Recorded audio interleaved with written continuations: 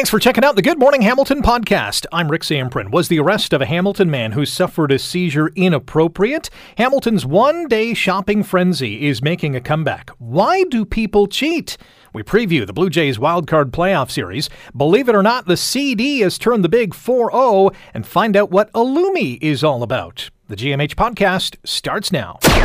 This is the Good Morning Hamilton podcast on 900 CHML. A Hamilton man who was tasered by police while in the midst of an epileptic seizure says he wants to make sure it never happens to anyone else. Paramedics had been called to help deal with the 27-year-old employee of the Canadian Tire store on Main Street East on Sunday. He was having a seizure. I was walking away. I was all in my own little zone. I kept walking away from people and stopped mumbling, doing my own little thing. By the time it was over, Marcus Charles had been tasered and charged with assaulting an officer and a paramedic. And his partner, Chantal Chevrier, says police should never have been called. I think they weren't trained properly to deal with seizures in this situation. I feel like cops shouldn't be called into a medical distress situation. They never handle it properly. The owner of the Canadian Tire store says Charles is well-liked, he's nonviolent, and welcome to return to work when he's well enough to do so. And the situation begs the question, what is the protocol for dealing with patients with epilepsy or those who are violent? Mario Pastorero is the president of OPSEU Local 256 with our local paramedics and joins us now on Good Morning Hamilton. Mario, good morning. Let's start with the paramedic training aspect of it. When it comes to people who have seizures, what is the protocol? Well, first off, there's policies in place with the City of Hamilton, actually zero tolerance policies against verbal and physical violence against our medics. So in this particular circumstance, even though the call came in as a medical call, it devolved into something else. And in EMS, we're tasked with making multiple critical decisions rapidly and simultaneously. So obviously this call evolved, unfortunately, in a manner that resulted in somewhat of a negative outcome for Mr. Charles. However, the paramedics in this case exercised excellent professional judgment in removing themselves from possible danger and activating what we call the 10-2000 in order to summon immediate police assistance. That's what occurred in this event, and unfortunately, as I said, Mr. Charles suffered to whatever degree he did as a result of a number of circumstances. Our medics are trained to deal with all sorts of medical emergencies, including seizures. However, their personal safety is of paramount importance, and in this case, as I said, they saw it fit to remove themselves from this combative situation and summon the assistance of police, which we appreciate on an ongoing basis. That's our policy. The policy was followed. I want to dig down deep into this. When it comes to that, a patient becoming violent, what does the rule book say? Is it an automatic call, or are there different levels of violence? When are police called in? Well, these are judgment calls that are made by the paramedics who are trained to assess and determine whether that level of combativeness, volatility, aggression warrants a call to have police assist. In this case, and keep in mind, this case is obviously going to be before the courts, the criminal courts, and probably the civil courts. So I only want to speak in general terms. The finite details I'm going to avoid for obvious reasons. Yeah. But the medics acted professionally and exercised their judgment in removing themselves from the danger they deemed to be a dangerous circumstance and summoned the assistance of police. At that point in time, police arrived and made their decisions as to how to deal with Mr. Charles, given what they were faced with.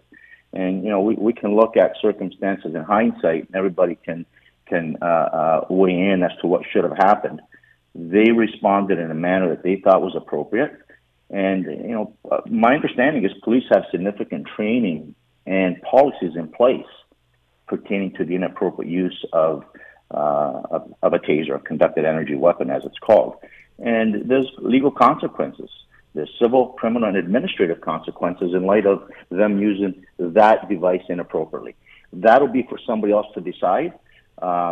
In this case, our medics acted responsibly and professionally and summoned the assistance of police as they ought to have done. Our guest on Good Morning Hamilton on 900 CHML is Mario Pastorero, the president of OPSEU Local 256, in charge of local paramedics who are out and about and keeping our community as healthy as possible. When it comes to violence against paramedics, or when paramedics are faced with a patient who becomes violent, is this a common occurrence in Hamilton? Our paramedics respond to approximately 90,000 calls for assistance annually. That's 90,000. We are faced with the full gamut of unpredictable circumstances, often combative. We deal with patients and family members at their worst. Are we subjected to a degree of violence, verbal and physical? Absolutely, often. Thus, the policy being in place, we now have a zero tolerance for any level of violence leveled against our medics. And the most important thing is for us to remove ourselves from that environment so we are not injured. Policies are in place for a reason. In this particular case, it was followed. And again, the police responded rapidly, given that they were summoned by our medics on the scene through what we call a 10-2000, which requires immediate police assistance. We only got about a minute. How often, of those 90,000 times that you're out there, how often are police called in to help? I don't have accurate data, but I would say it's out of 90,000, it's often enough that the policy is well entrenched, and we counsel our medics to keep themselves safe first and foremost, remove themselves from any environment where they believe there's a threat, any form of threat to their well-being. And that's part of our ongoing training. In this particular case, the paramedics exercised excellent professional judgment and removed themselves from possible danger and summoned the assistance of police, which arrived within short order. And then obviously the event ensued, as we're all aware of. And again, I'm sure this case will be before the courts, both criminal and civil, and it'll be dealt with in that regard. And hopefully there's some learning points that come from it. But again, our medics done what they could to provide medical assistance, which they did, and then the call evolved to something different, and they required the assistance of police, which responded in short order. Mario, really appreciate your insight into this. Thanks for joining us today. Thank you. My pleasure. That is Mario Pastorero. He is the president of OPSEU Local 256, in charge of those paramedics who are in our community as we speak. You're listening to the Good Morning Hamilton podcast from 900 CHML. Hamilton Day is making a comeback. You're probably thinking, Hamilton Day, that sounds familiar. It's a one-day shopping extravaganza to support small and local businesses. That's going to be held next month. Here to talk about it is Greg Dunnett. He's the president of the Hamilton Chamber of Commerce. Greg, good morning. How are you? How are you doing this morning? I'm good. Thanks for coming on the air with us. Talk about Hamilton Day. Now, it came back last year. It's back this year. Why bring it back? Yes, it's a great question. So yes, it will be held this year on Saturday, November 5th. And it's an event with a unique backstory. In 1931, during the height of the Great Depression, the local Chamber of Commerce, the Hamilton Chamber of Commerce, hosted a Hamilton Day to boost spirits and lift the local economy. And it became kind of a rallying spirit of what the community can do to help businesses survive and thrive. And so last year, the Chamber team brought it back and had great participation across the city with over 700 businesses participating, and to help us in our recovery from the COVID-19 pandemic. We had such an incredible response from the community, from our local businesses, from our partners, that we looked at it at the Chamber and we decided that, this is something that we should do not just in 2022, but going forward, to celebrate all of our great, unique and local small businesses and make it an annual part of the great community we live in. So what's in it for consumers? Are local businesses going to be offering big deals on November 5th? No, I think it's a good question, Rick. And I think what it is it's a very much an event that helps. It is about getting out and engaging with your community, supporting those businesses that make our communities and neighborhoods vibrant. Now, there are going to be great aspects of this. You're going to have some deals, and you're going to have limited release products. Some stores are going to have additional pop-ups. And the scope of the event is continuing to expand, and will continue to expand as we go forward. But you're going to have markets participating and new activations and activities going on around the city. So consumers can get out. They can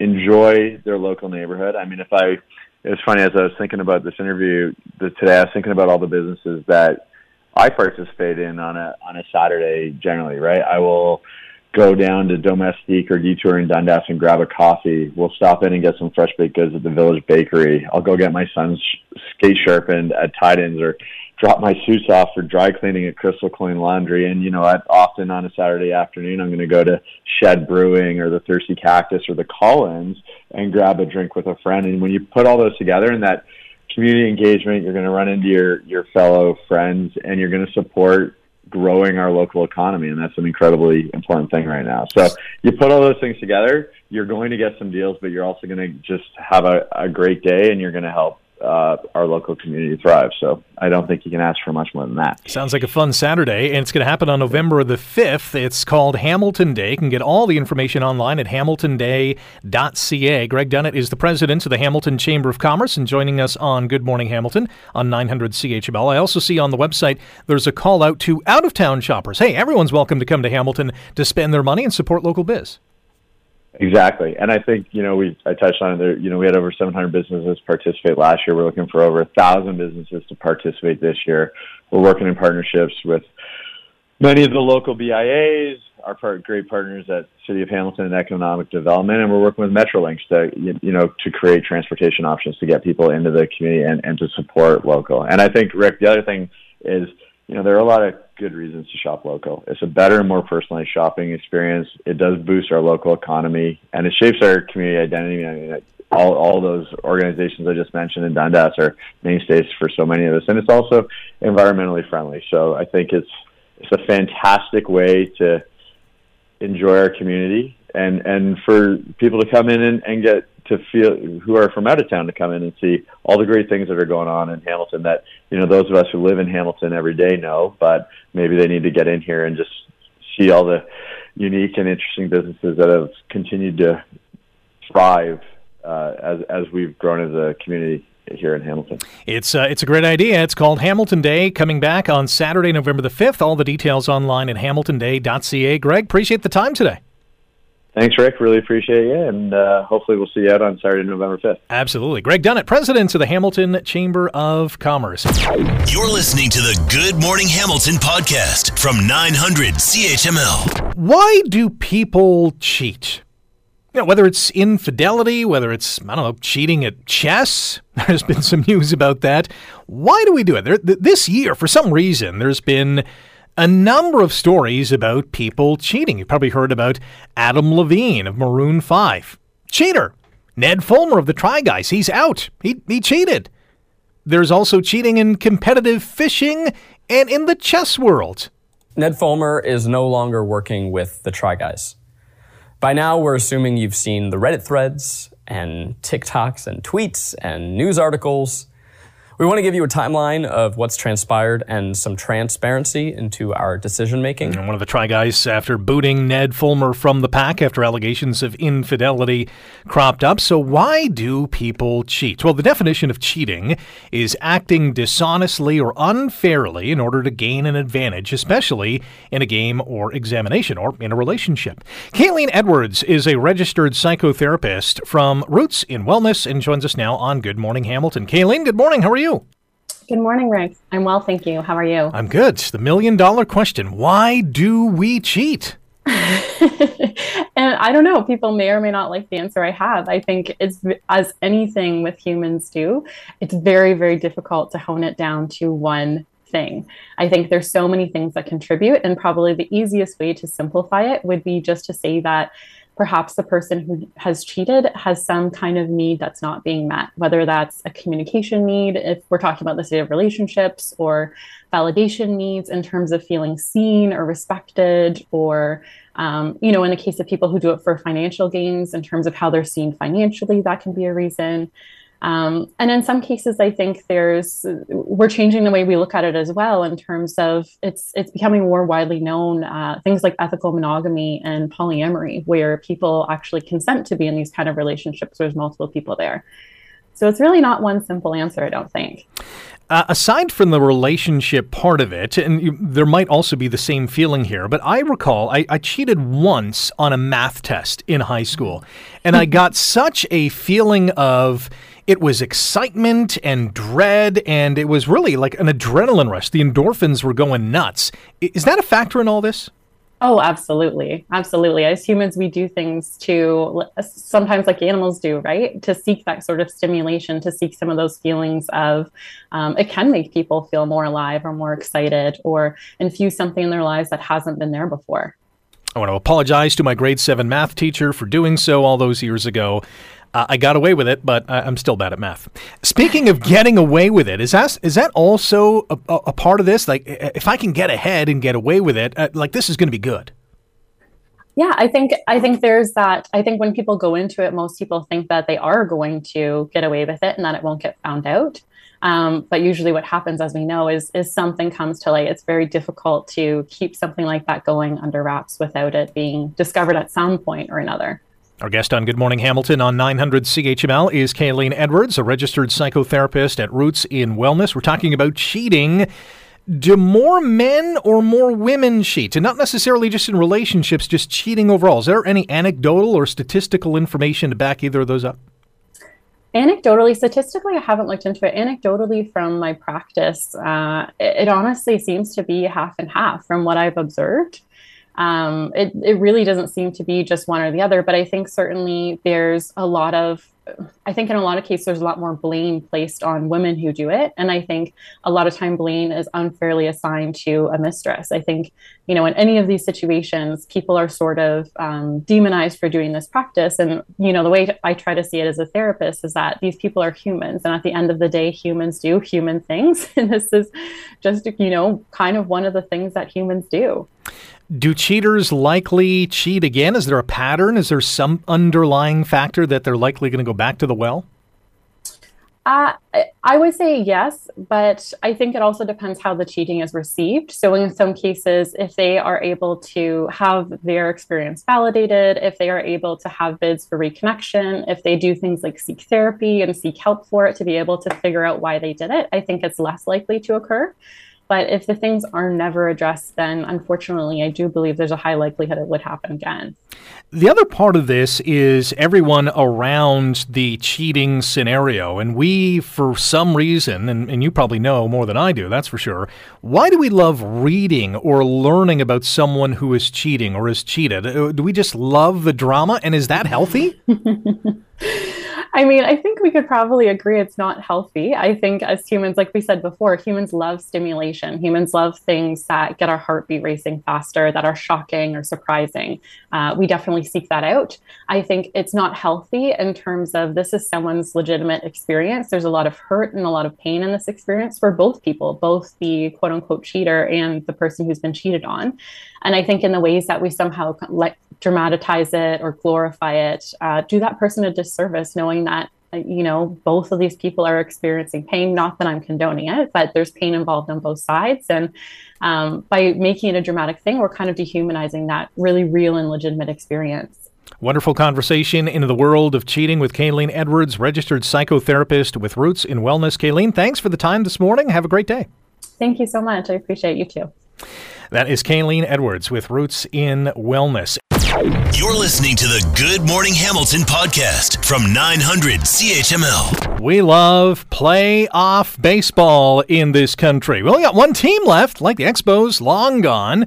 So it's okay, Blue Jays. And hopefully, just hopefully, we hear a little more of this. Swinging a long fly ball. Deep left field. That's a no-doubter. Second deck for Whit Merrifield. Well, that guy's red hot. The commentator and the baseball player, thanks to the Fan 590 for the audio. Blue Jays going to host the Seattle Mariners in the American League wildcard playoffs starting tomorrow at Rogers Center. First pitch, 4:07. They'll play Game 2 of this best-of-3 Saturday at 4:07. Game 3 on Sunday, of course. TBD on the start time, but it should be a great series. Julia Kreutz is a reporter with MLB.com and joins us now on Good Morning Hamilton. Julia, good morning. How are you? Good morning, Rick. Happy to be here. Thanks for having me. Blue Jays are coming in hot. They're playing well coming down the stretch. Indeed. We know that it has been a season with a lot of ups and downs, but it does seem like things are clicking for the Blue Jays. And this is really when it matters, right, Rick? So we are seeing some good pitching. Alek Manoah will take the ball in Game 1 for the Blue Jays. And really, I can't think of a better guy to start that game. And if the bats keep going the way that they have been in September, then the Blue Jays are in for a very fun postseason. Yeah, you talk about coming in hot. Alek Manoah has been pretty hot all season long. Yeah, Alek Manoah has been, honestly, I do think that he will receive at least some Cy Young Award votes this year. Don't think he will win it just because it has been a really, really tight race. We know that pitching has been pretty exceptional this year when you look at offense numbers across baseball. So there are several candidates here, but Manoah, when you think of it as his first full MLB season, and the fact that he's a sophomore, he's 24 years old, and the way that he has carried himself this year, pitching when he had a stomach bug, for example. There were so many of those staple moments that have endeared Manoah to this fan base and really, made him one of the best starters in Major League Baseball. It's going to be really fun to watch him pitch tomorrow. Blue Jays won 92 games this season. The Mariners won 90. The Jays really good at home. They've won 47 of their games. Both teams have won 7 of the last 10 coming into the playoffs. How does Toronto stack up against Seattle and vice versa? Yeah, that is the million-dollar question, I would say, at this point. The Mariners did have a winning record against the Blue Jays in the regular season. But as we all know, it doesn't really matter when October starts. And with the Blue Jays playing this series at home, it does give them an edge there. On paper, the Blue Jays seem to be a little bit more talented than the Mariners are, especially in the lineup. When you look at guys like George Springer, who is a former World Series MVP, and Teoscar Hernandez, who's a 2-time Silver Slugger. And then you have guys like Vladimir Guerrero Jr. and Bo Bichette, who is hitting absolutely everything since the start of September. The lineup is scary for any opposing team to face. And when it comes to pitching, maybe the Mariners do have an edge there. The Mariners have had one of the best bullpens in Major League Baseball this year. And the Blue Jays, we all know the inconsistencies that have sort of plagued their bullpen. As for starting pitching, I would say that they're pretty evenly matched. And if a Game 3 comes to be, I would think that we'll see Robbie Ray on the mound for the Mariners, and that should be, a little bit of a treat for Blue Jays fans, as Ray obviously won the Cy Young with Toronto last year. Our guest on Good Morning Hamilton on 900 CHML, Julia Kreutz, reporter with MLB.com, as we discuss the Blue Jays and the American League Playoff Wildcard Series that will launch tomorrow afternoon at 4:07 at Rogers Center, as the Jays will host this best-of-3 at Rogers Center. Does home field mean much in the wildcard round? I would say so. First of all, both teams are coming out of a very long 162-game season. The Blue Jays played a doubleheader in the final day of the season, and it's a pretty long trip from Toronto to Seattle or vice versa. So that is a very clear advantage right off the bat, is that you can get to come home, you get to be in your own space and really settle into this 3-game series, whereas the Mariners are, they have a pretty long trip to Toronto. So that is one very clear advantage. And then obviously we know that the atmosphere does play a big factor into this. It's no coincidence that Blue Jays manager or interim manager John Schneider was very adamant about securing home field advantage because these players are used to playing here, because the fan base honestly deserves this after so many years of, Blue Jays played almost 2 years on the road, right? During the pandemic, they were in the postseason, but like Bo Bichette said, there was no atmosphere in 2020 in that pandemic shortened year. So there's a lot that plays to the Blue Jays' favor simply because they are at Rogers Center. It's going to be a lot of fun. Julia, really appreciate your time this morning. Enjoy the series. Absolutely, will do. Thank you. Julia Kreutz is a reporter with MLB.com. Blue Jays, Mariners, tomorrow, 4:07 p.m. First pitch at Rogers Center. The winner of this best of three will take on the Houston Astros in the next round. The winner of the Tampa Bay-Cleveland series will go up against the Yankees. In the National League, it's Dodgers and Braves with the first round bye. The Mets will face the Padres, the Phillies against the Cardinals. There's your MLB playoff picture. You're listening to the Good Morning Hamilton podcast from 900 CHML. The compact disc, yes, the good old CD, celebrated its 40th birthday, believe it or not. Boy, do I ever feel old. 40 years ago, the CD burst onto the scene. What impact did it have? Is it still going strong? Well, let's ask our expert. Alan Cross is the host of the ongoing History of New Music and joins us now on Good Morning Hamilton. Alan, good morning.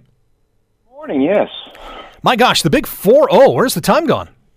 Well, let's sort of work this backward a little bit. It was on October 1st, 1982, that the compact disc was first unveiled.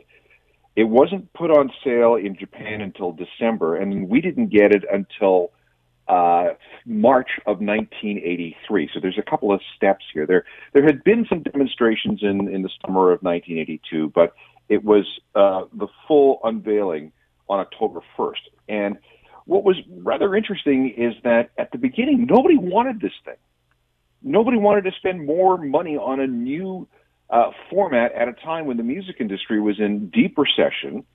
Sales had actually gone down year over year for the first time since the Great Depression. There was the post-disco hangover, where the whole world was having a terrible recession. You might remember back in the early 80s with interest rates around 20%.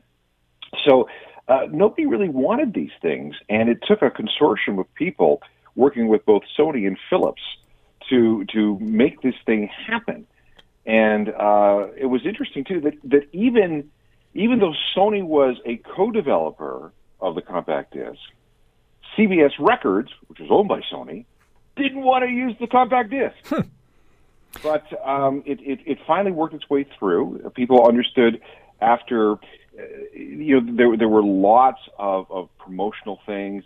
Free players and free discs were given to radio stations. Stereo stores had these demonstrations.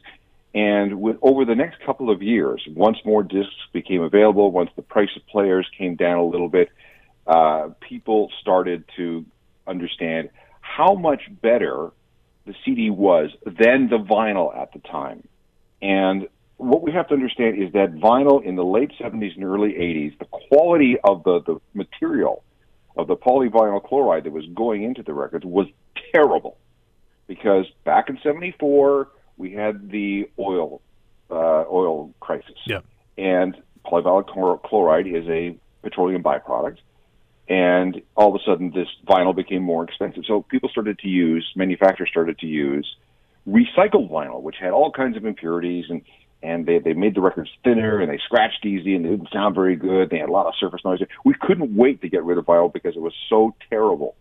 And once the CD caught on, the industry, ran things out for about 15, 16 years, making more money than they ever thought possible. Did the CD change or have some impact on the way we consumed music? Yeah. One of the big things, as far as I'm concerned, is that it had a skip button. And, with old vinyl, if you wanted to skip a song on a record, you had to get up, walk across the room, and move the tone arm. If you had a cassette, you had to fast forward and find the beginning of the next song. With the CD player and its remote, if a song came on that you didn't want to hear, you could just skip it. And this is a presage, there's a harbinger of what we have today with short attention spans and the skip button on streaming music services. So I think that was one of the really big things. It conditioned us to skip songs rather than maybe endure them and then maybe eventually learn to like that song as a result of repeated exposure. So it's really the genesis of our current impatience. I believe so. Yeah. Yeah. Was the original push to implement the CD? Was it more a manufacturing thing, or was it music producers to say, "Hey, we need a better format"? Well, there was a couple of things. The optical drives, which is what the CD is based on, they started working on those in the 1960s, and there was this idea back in the 70s that you wanted the most important thing was clean, clear, pristine, digital, distortion-free sound, and the idea was that this new technology that involved involved using a laser was going to give it to us. And it was just the next evolution. Remember, the rotating disc was technology that went back to about 1900. So, it was 80 years old by the time people really started to hear about these things. It was time for something new. And that was part of the push. And of course, you could sell these things for more with a greater margin. And it just made a lot of sense to an awful lot of people. It's a fascinating history and a nice stroll down memory lane with Alan Cross, the host of the Ongoing History of New Music. Check it out in your favorite podcast platform. Alan, appreciate the time as always. Oh, no problem. That's Alan Cross, the host of the Ongoing History of New Music, and a fantastic podcast as he goes through, the history of music, not just new, a lot of old stuff in there as well. You're listening to the Good Morning Hamilton podcast from 900 CHML. Welcome back to Good Morning Hamilton on 900 CHML. Rick Samprin with you. Over the last number of days, you will have heard that we have been giving away tickets to Illumi, a dazzling world of lights by Cavalia. It is a tremendous display that is going to really thrill the young and the old. And we are pleased to be joined by the creator and artistic director at Illumi, Normand Latourelle, here on Good Morning Hamilton. Normand, good morning. How are you? Yeah, very good. Good morning. Tell us about Illumi. Well, Illumi is the biggest sound, light, and multimedia show in the world. It is located in Mississauga. And you can witness 13 different settings, I would say. We're talking about 20 million lights that decorating about 20,000 sculpture. In the center of it, you can see a light of tree that peaks at it's the equivalent on the height of the Statue of Liberty in New York. So it's about 155 feet high. Has over 140,000 LED light just in the tree, and it's all programmable. And then it's really like a journey throughout an imaginary world where you just walk through different scenes, and every scene has its own personality. When you're creating this vision and this immersive experience, how did you do it? What came to mind? Was it jotting a bunch of notes down, taking some photos of some real life things? How did you make this thing come alive? Yeah, there's no one way. It's everything that come to my mind. Of course, we're searching, we're looking, and we're bringing picture, and we just build world from my inspiration. As you probably know, I'm the creator of the show called Cavalia. Cavalia has been touring for 20 years almost. We stopped during the pandemic, of course. But, one day I wanted... Cavalia was performed under a huge white big tent top, but there was no signage on it. So one day I wanted to associate the show with horses. Cavalia, it was show with horses. So I built a huge sculpture to put in front of the big top with light. And that's the first time. It was in Chicago. And that's the first time I just realized that light sculpture could talk, could speak. I always, from my time I was at Cirque du Soleil and then Cavalia, I always been with live artists. But what I like with Illumi, of course, there are sculpture, but the artists are the visitors who make the sculpture become almost alive. I mean, it's just fun to watch the entire family. I mean, you can't be 4 years old, 2 years old, 82 years old, 92 years old. I mean, everybody really, lovers. I mean, we have one part of set, I call it the tunnel of love. It's a long tunnel where you just go and you take picture, and there's already some proposal in there. It's very romantic, So we have dinosaur, articulated dinosaur. It's really different world that I've created from my imagination, of course, with the team. But it's just to every time a good idea pop up, I say, okay, let's do it. Let's try to realize a place where people will just go and have fun. Our guest on Good Morning Hamilton on 900 CHML is Normand Latourelle. He is the Illumi creator and artistic director. If you want to get tickets to the show, illumi.com, ILLUMI.com is the website to go to. Do you have a favorite Illumi universe? It's the audience, tell you the truth. Really? Okay. My favorite universe is when I see all those people having fun. It's all the smile I see. This is my best universe. I wouldn't present something that I dislike. I didn't want to be intellectualized too much. I just wanted to be like you go to Disney. For me, it's the equivalent. I visited Disney. I was lucky. I was 12 years old, and I still remember that moment where I've seen all those, especially the one of the set is called "It's a Small World," and I just had that in mind. And since today, I say, okay, let's recreate a global site where it become a small world, become a big world. Well, you've certainly created a big, bright, and amazing world, and it's called Illumi, A Dazzling World of Lights by Cavalia. You can check it out in Mississauga, illumi.com to get your tickets. Normand, this is going to be an exceptional experience for many people. Thank you very much for your time today, and good luck with this.